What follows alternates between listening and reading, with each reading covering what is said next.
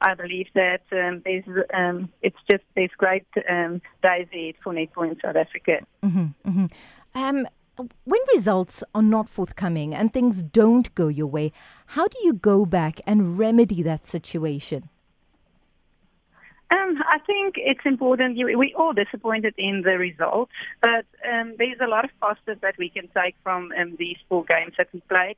We were the most consistent team, except now for New Zealand that won. Mm-hmm. We lost the biggest margin was 7 goals. And if you know netball, it's like 3 center passes that was just not going outside. It's really difficult to play against the best in the world. They are training every day together. They are professional players, and we just need to make sure that when we out here in South Africa, we prepare hard, we work hard, and we need to work with all the high-performance coaches because I need them, because I won't see them every day.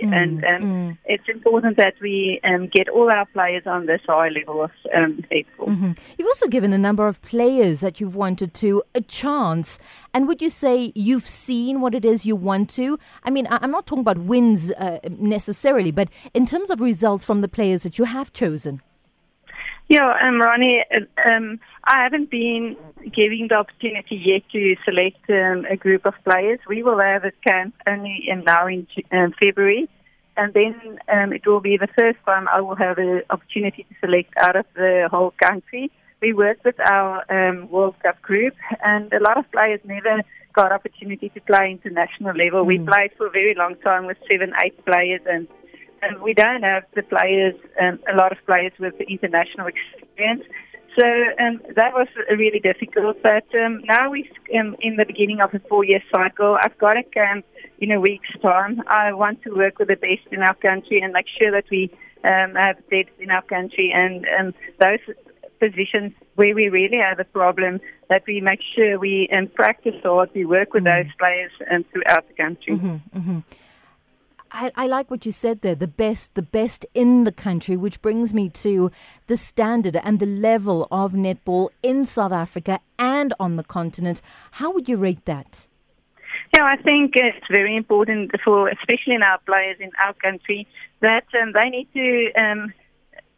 to know what it will take to be an international player, because it's really hard work. You know, most of our players are either students or working. They still need to go very early in the mornings to a gym, but they can't go without a sports scientist program. And so it's a lot of commitment that they need to give, a lot of discipline that they need to have. And I think we do have the talent, but I still don't think that everyone realize how difficult it is to play against those top teams in the world that's training every day together. So in Africa, we've got a lot of talent, but we don't have a lot of opportunity, and that's the biggest problem for a lot of the African countries. They need more game time, but it's very difficult to play international games. That's every time a rankings game.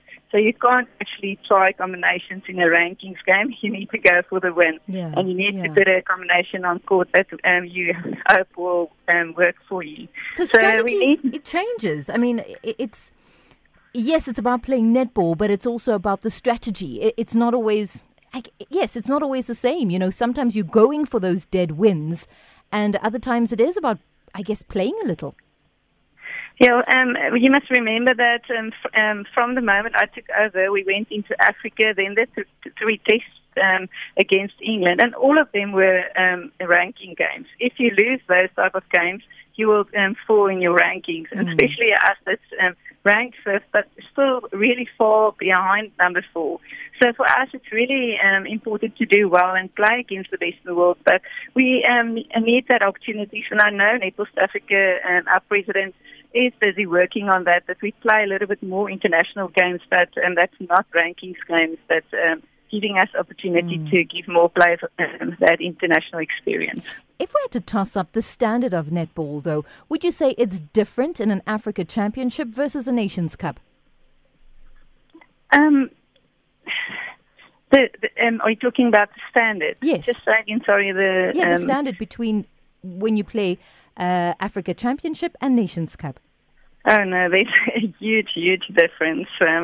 Nations Cup, no easy game. I'm not taking away that Uganda is really, and Malawi is really top teams that is never easy to play against. But the other countries, England, New Zealand, and Jamaica, is just on another level, and they real athletes, and they're doing this professionally, day in, day out, and there's a huge difference, and especially traveling out of your country and go and play against 6,000 people against you. It's never easy for a player.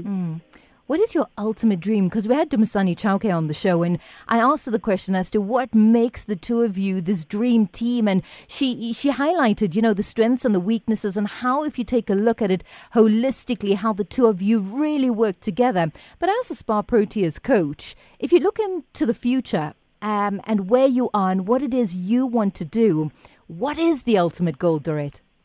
Yeah, well, for me, the ultimate goal is that we will be able to select 12 players that can go anytime on court, and there's no difference in the level of the play between number one player and number 30.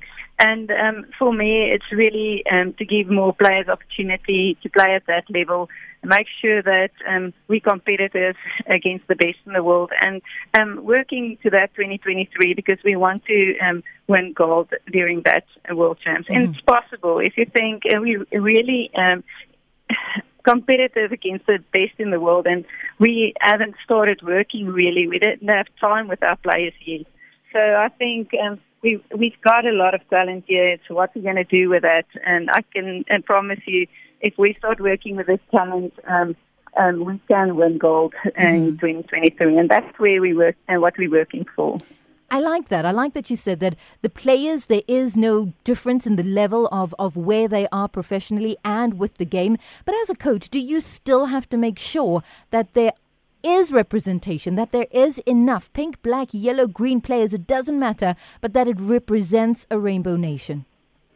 I know definitely there is enough talent and all the different cultures, but it's all about the opportunity that is going to be there. It's who's going to take it.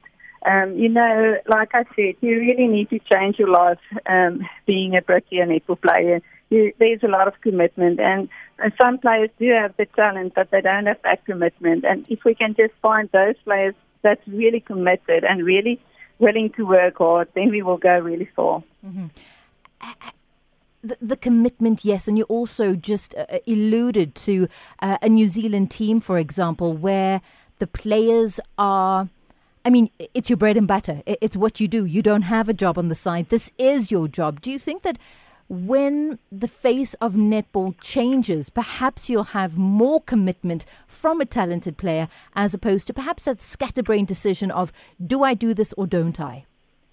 Yes, we lose a lot of great players because of that decision, where they will rather go 100% in a career.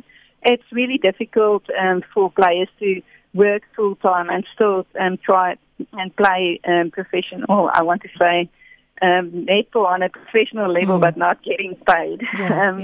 So, we're grateful to have 8 players, 5 that's actually professional, 3 semi-professional playing in England and Australia. But that's not going to help us. It won't solve our problem. We really need to know that we need to get those players to get professional. England are working with 30, 40 players, that's all getting paid to just play netball. They don't have a second job. They just in there and they go full out in the netball. Yeah. And it's difficult to compete if you don't have that opportunity. But we've got players with heart. Our country players are really different. They're willing to work hard, even if the circumstances aren't always great. And that is also character that we have in South Africa. So I'm positive, but I really hope that we can find some players to make sure that they can only focus on netball and don't have to worry about career as well. Yeah. What does the schedule look like for the team? We are actually now at the end of our international program for now. So we just I'm working throughout the country to make sure I talk to the high performance coaches, talk to the high performance players that they need to know what I expect and what is necessary to become the best in the country and get selected for the Proteas. Then we will go into the National League, the Takum National League and netball, and then we will only have in July Africa terms again, and in September we've got quad series. So the quad series is this time against Australia, New Zealand and England, and that will take place in New Zealand and Australia. All right. Coach, thank you. Thank you very much for joining us here on the touchline. We appreciate you and your time. Thank you very much. I appreciate your support. Thank you. More than welcome. Coach Dorette Badenhost there of the Spar Proteas, just letting us in on her hard work in order to make sure that South Africa produces the best of the best and dedicated women who really give themselves to the sport, which is great to see.